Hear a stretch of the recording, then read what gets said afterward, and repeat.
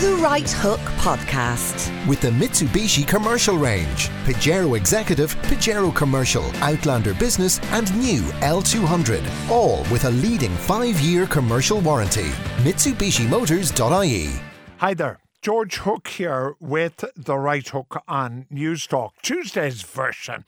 And if there are things you missed on the show, or indeed if you missed the show in its entirety, here are some of the highlights. I'm joined now by Barrister Darren Lehane and also Shane Coleman, News Talk's political editor, because, of course, the big story is that legal advisors have told Irish Water there is no possibility under European law which would enable the state to suspend or scrap water charges. Darren Lehane, welcome to the programme. Thanks very much, Stuart. Now, doctors die, patients die, doctors differ. It's a bit the same with barristers. You guys can never agree. Do you agree or not? I wouldn't agree with that. The first thing I'd say is we don't know what the nature of the full advice was. All we've got are snippets reported in the newspapers. But I would disagree with the notion that you couldn't scrap water charges as a matter of European law, because ultimately when we're talking about water charges, we're talking about European law. There was a thing called the Water Services Directive, which came into effect back in 2000. And the purpose of that was to establish a framework for the protection of water, basically. And built into that was the principle of the polluter pays. And that's where water charges come from. And the relevant article of that, without getting too technical, has two main bits. The first bit is, it says, the polluter pays principle in terms of levying charges that have to be fair. But the second bit is what was known as the Irish derogation. And this said that provided that certain minimum kind of standards were met, you could opt out of water charges, and those can be broken down as follows. One, the member state had to make a decision that not to apply water charges. That decision had to be in accordance with established principles. And there were a number of other things as well, but it's established principles is the key thing here, because on one reading, established principles can change over time. But there was a parliamentary question in Europe, asked, funnily enough, by an Irish MEP, I think it was Ciara Kelly. And in the reply that came back, the European Commission official very carefully said it's established principles at the time that this EU law came into effect, so back in 2000. Okay, all right, we buy all that. Yeah. You think it could be done? The two whiz kids that Irish Water paid big bucks to, because barristers get big bucks, those whiz kids said, no, you can't do it. Now, if it's as simple as you say, how did the two expensive whiz kids get it so hopelessly wrong? Well, again, I haven't read their actual opinion, and I'm sure it's very detailed, but there was a reference in the newspaper to it saying that once you decide to scrap your established principle and change it, as we did here when we had abolished water charges back in the 90s, we kept that abolition for a while, and then we remove that prohibition. From my reading of newspaper reports of what those gentlemen are talking about, they're saying that once it's gone, it's gone. However, what I would say, just based on reading the relevant bit of the European law combined with the answer to that parliamentary question, is it's not. It's frozen in time. You look at the established principle at the time the directive came in. Shane Coleman is with me. I mean, it may be a legal thing we're arguing about, but it has enormous political consequences. There are huge political consequences in relation to Irish Water, and I'm not sure if the various parties have actually thought through what those political consequences are. I mean, I think this is an interesting story about the legal issue. Ultimately, I don't think it'll hinge on a legal issue. I don't, because I'm not sure. They're salivating down in the law library at the prospect of defeat. I don't know if Darren is right that it's at the time when the derogation came in, or if the other two senior counsels are correct. They say, it's like you can't get the toothpaste back in the tube. Once the derogation goes, it's gone for. I don't know, but I do know how Europe works. And I'd be surprised if there was a government that was hell-bent on getting rid of water charges that they couldn't secure agreement for that at European level. But I think, so I'd almost park that. I think the issues are more fundamental. And for me, the massive elephant in the room is the 650 staff directly employed by Irish Water. I'm really curious, and I think, people, the anti-water charges people, be they, the Sinn Féin or Paul Murphy or Brendan Ogle, they have to be asked this question. What are you going to do with the 650 staff directly employed by Irish Water? But what about, I'm much more simple about this. I paid it. So what about my money? I'm not going to get it back. That is another massive issue. Okay, the people who've paid their water charges, do you turn around to them and say, tough luck, you're the mug who obeyed the law, and we're going to let the others off scot-free? Now, my guest and key guy in all this is Darren Lahan, who's a barrister in the studio with me. For the purposes of information, you have stood in local government elections for Fianna Fáil. So are you just giving us the Fianna Fáil line here, or is this... so first question, is this... a neutral opinion in this regard? I've no brief to speak on behalf of Fianna Fáil on this, so it's just based on my reading of it. But just can I just following up on like Shane's point, then? Can you follow through on the kind of worries that Shane has? What do you think will happen? Well, I suppose there's 2 points. First, the point that Shane raises, which is a very important one, is the risk that there would be an infringement action by Europe, or that Europe would say you can't do this. The answer to that is no infringement proceedings were taken by Europe against us in the period where we were applying this derogation. But at the same time, they did take infringement proceedings against us, saying you can't do that, when we, in our interpretation of the law here, said that this European law only covered drinking water. They said, no, it's much broader than that. So they're keeping an eye on us, and they didn't take infringement action against that. The second thing which Shane mentioned there, which was in relation to all of the employees of Irish Water.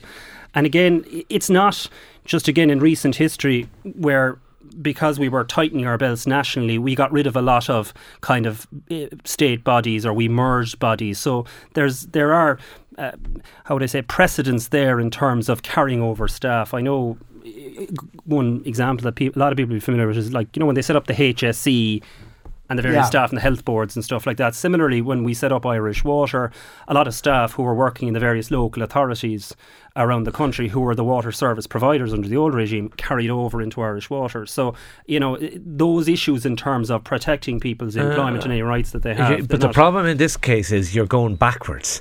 How, fine, it would say the health board's going to HSE. That's fine. Everyone keeps their jobs. But if you were to go back from the HSE, what happens to the head of the HSE? What happens to the director of communications at the HSE? And it's the same with Irish Water. I don't think you can credibly say this 650 staff will all go back to local authorities, because many of them are completely newly created jobs. I don't think the local authorities have the capability to take those staff. I also don't think, by the way, that the local authorities have the capability to develop a national investment plan for our water network. And if they have, why didn't they do it in the last 20 or 30 years? But if it's as simple, Darren Lahan, barrister and my expert in this studio, if it's as simple as we read in the paper this morning, that you can't go back, your colleagues who have a different view to you, if they're right, then surely the government, who you could almost say, and this is also because you've been interested in politics, you could tackle this question, that the government, who you might even say was brought down by water charges, why they didn't say in the campaign, listen, this isn't us at all, this is them. And then since, when Fianna Fáil and other parties are saying this is a red line issue, if you don't fix this, we're not going to talk to you, why didn't they say, well, you can't talk about this because it's not an issue? Yeah, I suppose just from a political point of view, the interesting thing about this is we're all presuming, if you apply the problem analogy, at the moment we have a problem because people are unhappy with the way in which Irish Water is operating and water charges. People are presuming that there will be a problem on a European level if you get rid of water charges or if you do certain things to Irish Water. But they're doing that in the absence of there actually being a problem. So you got to approach it in steps, I would say. But the big issue, I think, politically is in terms of the funding, because there were three main reasons why water charges came in. The first was we were losing over 40% of the water through the pipes because the pipes were antiquated through lack of funding. The second thing was there was an infringement case taken against Europe, the one I referred to there, I think, in relation to our strict definition of what was covered in terms of water. And the third thing was the EU-IMF agreement. And I don't think anyone would be happy if, as part of the discussion on water charges and scrapping water charges, we went back to where we were. I think politically it has to be funded. And again, if the government chose politically, and I think they could legally, to scrap water charges in the morning, they still have to fund a sustainable system of water. Okay, or they'll be breach of European law. Isn't our distinguished barrister got to the nub of the point, almost at the end of the discussion, that for the people who are saying scrap it, the question is, how are you going to fund it? Yeah, absolutely. I think that is absolutely key. And that's a more important legal opinion than the opinion of whether you can or cannot. And let's be clear what has happened in the past and why the water service or the water network was on the verge of collapse. And those people who say, oh, water is a human right, why weren't they giving out when the water system was on the verge of collapse? But what happened was, every time the public purse got tightened, we stopped spending on water infrastructure. And the advantage of having a state utility is that will not happen. So if you do not have a state utility, if times get tough again, how do you ensure that investment in water doesn't drop off? There's just one other very quick point. Yeah. If Irish Water is abolished, then investment in infrastructure comes back on the state balance sheet. And that is going to have an impact on the budget next year and the year after that and the year after. There'll be less money to spend on other services. Do you think, finally, Darren Lehane, as a barrister, do you think this deal is actually going to be played out in the courts or not? It depends what actually happens. But in terms of reorganising it, I mean, in terms of fisheries, which would be another big aspect of the Irish economy, which is governed by European law largely, we set up bodies like the Sea Fisheries Protection Authority down in Cork, which are operating independently of the minister, but in a kind of a sub-role to the minister. So we have lots of bodies like this which do their jobs cheaply and effectively. You're talking billions, though, for water. That's the difference. All right, okay. This is next. Although I'm inclined to agree with Des in Dublin, Irish Water and their expensive legal opinion. This is what drives me mad. All right, and my thanks to my guest, Darren Lehane, barrister, and of course Shane Coleman, News Talk's political advisor. The Right Hook with the new Mitsubishi Outlander 7-seater automatic with sporty paddle shifters for super smooth gear changes at your fingertips. MitsubishiMotors.ie. I'm joined now by a Galway-based farmer food campaigner, Fergal Anderson. Fergal, welcome to the programme. Hi, George. Thanks very much. You have an interesting idea about social welfare, helping local farm produce. What's your idea? Yeah, well, basically what we're trying to talk about is to set up an enabling environment for local food production. So that would mean supporting local food producers directly, but also the idea of sort of giving a credit to social welfare recipients that would allow them to purchase the food directly from those local producers. So on two sides, one side you're going to be setting up, helping local producers establish themselves, and on the other side you're actually sort of creating a market instantaneously for that local production. So it should give a big stimulus to local production. That's just an idea. So. Yeah, so what? Instead of getting 180 a week, you would get 160 a week and say a voucher for €20, is it? Well, I don't know. I mean, I don't want to go into the details of it. That's not my job. I suppose I would see it more as an additional payment as opposed to kind of a supplement payment, because you don't want to force people into making decisions like that, But it's based around, the reason that I came up with that was to talk about the kind of the problem with local food and organic food, and very often the healthier food options are more expensive, and it shouldn't be something that's elitist in society. Like, we should all have access to good quality locally produced food. So that's just one way of doing that. I mean, there's lots of other policy initiatives that you could take. Yeah, I mean, I hear where you're coming from, but you did specifically talk about €20 a week social welfare. I mean, so sure, yeah. So what's your plan? Well, I'm a farmer, so my plan is to keep on growing the veg I do in my field. I mean, I'm not a government minister or a member of a policy group. If there was a way of developing the idea further, I'd love to see it happen. But I mean, there's precedent for it. I mean, we've had butter vouchers in the past in Ireland. So, like, I mean, the idea of kind of providing a supplement that would allow people to sort of purchase food locally isn't unheard of. So I suppose my idea would be a broad set of policy measures, which would stimulate local production, and at the same time ensure that local production doesn't become something which is elitist. Now, it's interesting that you say the idea of giving people money to buy locally isn't unheard of. Well, it is unheard of to me. So where would I go to get this 20 quid, for argument's sake? Well, I mean, it's an unheard of period in Ireland. I think there's examples in the US where strangely enough, where people receive food stamps, they're allowed to use those food stamps to purchase local production, for example. They're not forced to use the food stamps in, so you can use your food stamps in the local markets. You can participate in a community-supported agriculture venture with your food stamps. That's in places like California. So these kind of things that we're talking about, locally produced food, stimulating local production, there's discussions happening all over the world about how to make that happen. And I suppose what I'm trying to do is kick off a little discussion about that now. All right. Well, before you go, why is organic food or locally produced food? You did say it was more expensive. Why is it more expensive? Well, very often it's more labour intensive. There's more work. A lot of work goes into it, and I mean, there's a quality aspect there. I think when you have a higher quality production, very often it requires more labour, it requires more work. But my response, the way to deal with that is to have more small scale production rather than more large scale production, and to have farms that are kind of integrated into society as opposed to a factory or a large mechanized farm, which isn't so much based inside the community. So it's a kind of holistic picture. It's a broader picture. We have to sort of look at all the different elements and say, well, what do we want out of our food system? Because it's something that we create ourselves. It's something that the government has stimulated to develop in certain ways.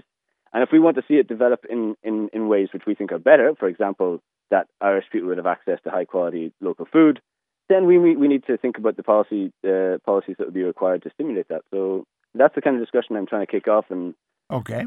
Yeah. All right. Well, hopefully you have. My guest, Fergal Anderson, Galway-based farmer and food campaigner. Well, Fergal mentioned that in America, of course, they have food stamps. He's absolutely right, which are then spent by people on American social welfare to buy food.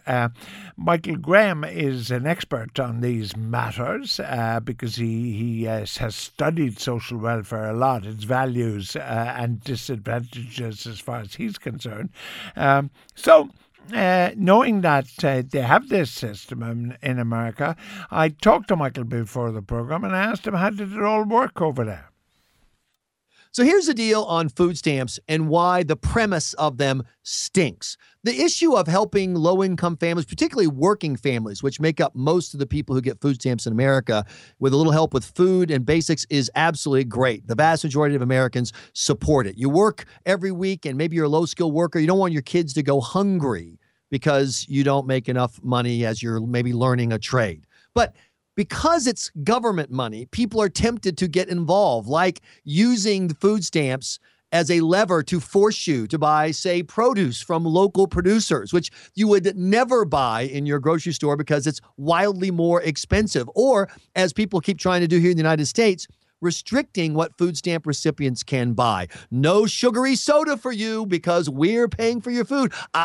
Stay out of the candy aisle with those food stamps. It's not good for you. Hey, what are you doing with that big old pile of pork chops over there? Too much fat for you. And that's the problem. When you simply let people walk into a store and buy what they want, everything's fine. But once the government gets to get you on the wagon, they get to decide which way the wagon goes. And if they don't like what you're buying, then they can take it off of the list of approved food stamp items. But it's totally different when you say, oh, these are food stamps, but you can't buy all the food. You can't buy that can of cheap chili that you and your kids happen to like that's really inexpensive. No. You have to buy the locally handcrafted kale and arugula leaves and lovingly bring them to your home at a wildly expensive price. And oh, by the way, you don't even like arugula and didn't want to eat it in the first place. But here's the bottom line. When you give money away, people find a way to get it. In the United States, we have a thriving industry of guys who have EBT cards. That's how we do food stamps. It's like a little credit card for the dole. And they stand outside grocery stores and they say, look, I got $100 on my EBT card. If you'll give me $40 cash to buy booze and drugs, you can have the $100 EBT card and go in and buy yourself $100 worth of food.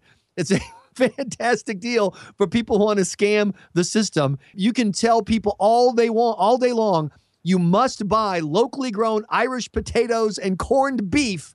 They'll still find a way to turn that into liquor and cigarettes. Well, that was Michael Graham. Actually, do you have any doubt but that he's right? Do you have any doubt that a system where people for generations have been used to every week getting cash, which is what social welfare is. And now instead of getting cash, they're handed a credit card that can only be used to buy food in a local supermarket or whatever. Do you think they're not going to try and turn it into cash? Michael may be extreme talking about drink and fags, but the point is they're going to want to turn it into something that they want to buy. Also, Fergal Anderson was there, who's the farmer in Galway who had this idea. Fergal, you've heard Michael? Yeah, I did. He was very enthusiastic and very articulate.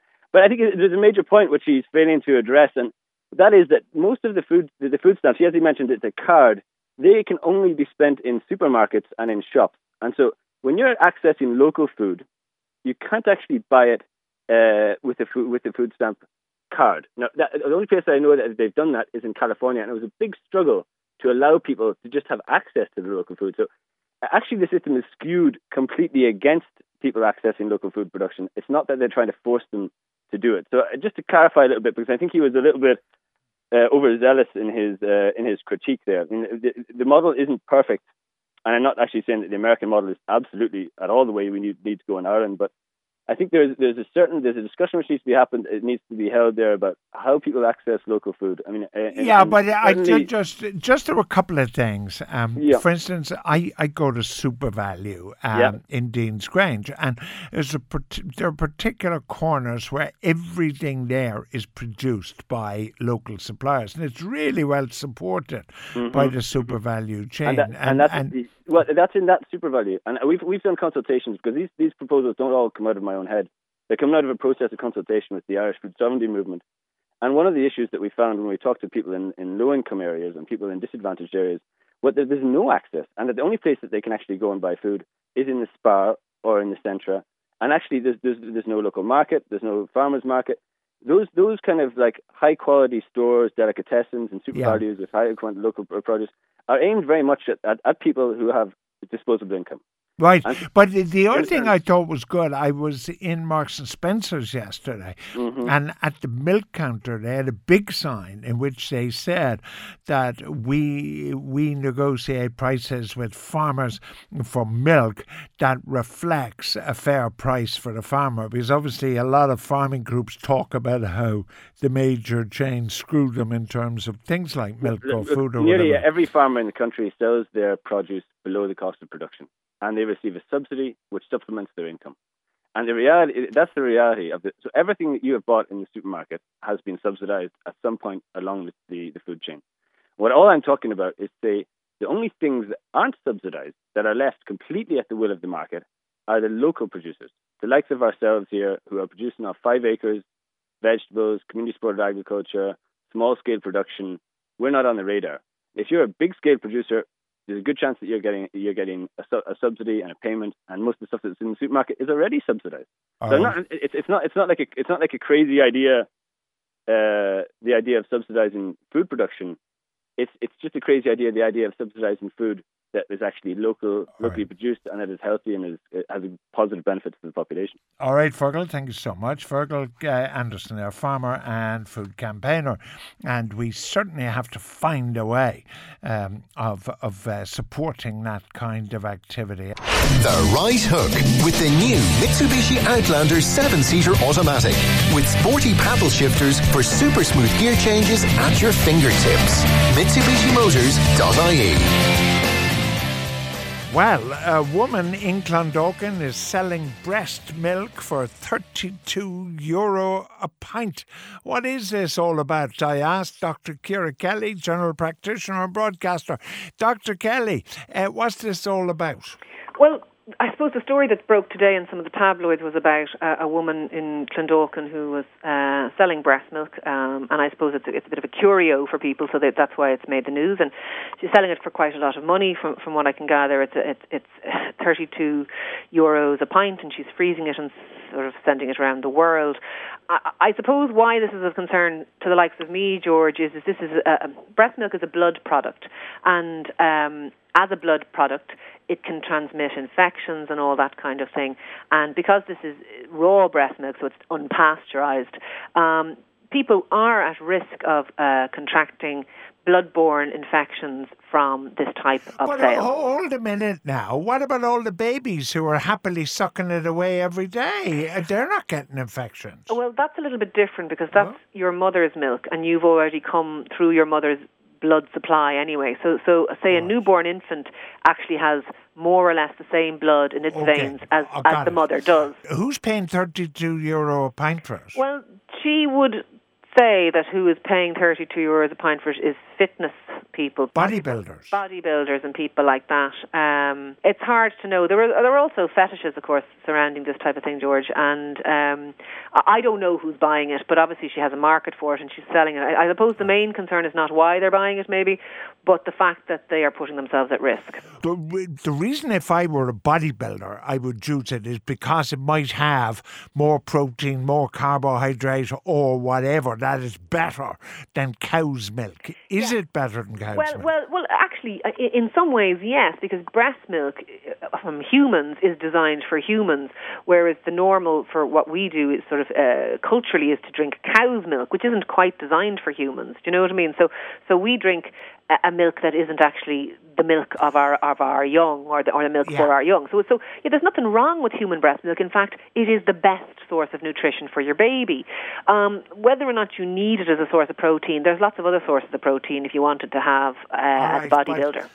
But you could make a shake with this. You could kind of add pineapple juice or something to breast milk and you make a smoothie and then you have that in the morning before you do your barbell curls. But the truth could be said, you could put a spoonful of protein whey powder into other types of milk as well. It's not necessary to take protein from breast milk in order to get protein into your diet. And this is certainly something where there is risk associated with it. But they studied a few of these, not this lady's breast milk, but other breast milk sold to bodybuilders, and they discovered that there was streptococcal and staphylococcal and salmonella. Is all that stuff in it? Of course.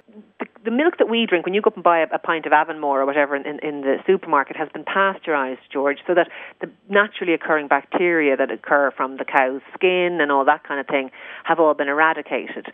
That's why it's something, that it's safe to drink.